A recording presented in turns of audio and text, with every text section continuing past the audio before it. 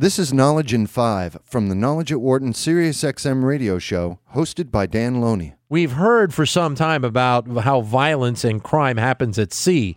Stories about pirates trying to raid ships has been something looked at by various governments over the last decade or two. But a new series of articles in the New York Times by Ian Urbina shows that not only do these incidents continue, but they also, in some cases, go unpunished. And Ian Urbina joins us on the show right now. How prevalent are these types of incidents today? So it's really hard to say for sure. There's almost two tiers or two universes out there. There's the one that, Captain Phillips depicted, and that's the, large container ships that most, 90% of what we consume travels on. Yep. And those were targeted really intensely off the coast of Somalia, 2008, 2010, that's fallen off significantly.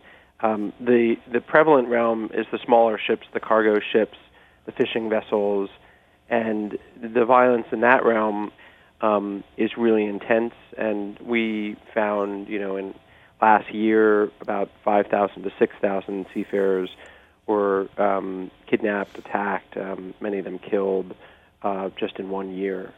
I'm going to start with the section you did called Murder at Sea. This is staggering. I mean, this was a murder that was caught on camera, yet really nothing was done to the people that shot him.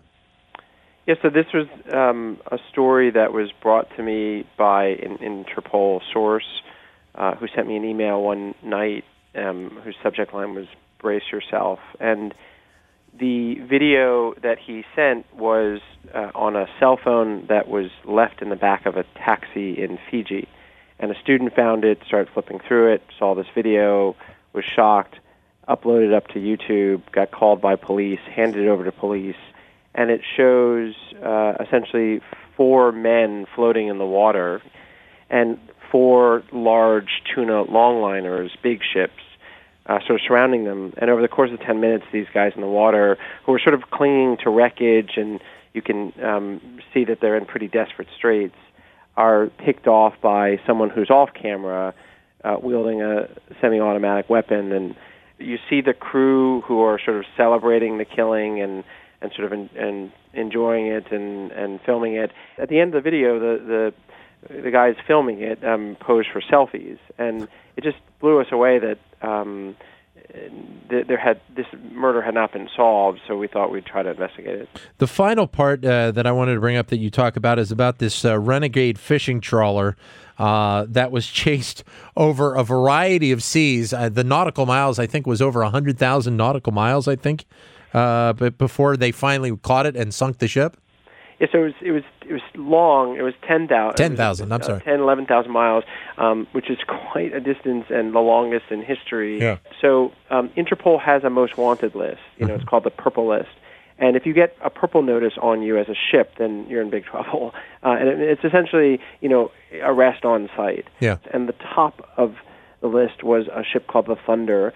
And this was a sort of notorious fish pirate, poacher, that targeted something called Chilean sea bass. And these guys on the Thunder had for a decade been stealing this fish from Antarctic waters mostly, and to the tune of $67 million. And then they disappear on the high seas, and no one's out there really chasing anyone. So a vigilante sort of environmental group called Sea Shepherd decided to run an experiment, and that was, can we find these guys, the Thunder, and we won't engage them, we won't ram them, we won't try to sink them, we can't arrest them, we're not cops, but we can chase them, and any time they try to pull into port, we can raise a stink and call Interpol and call authorities and make sure that they're arrested, and that'll keep them at sea, and they'll run out of fuel. That was their goal. And indeed, they found them while fishing in Antarctic waters illegally, and they chased them, and thus began sort of the longest chase in history, and it ran from Antarctica through a cyclone and nearly getting hit by a glacier, and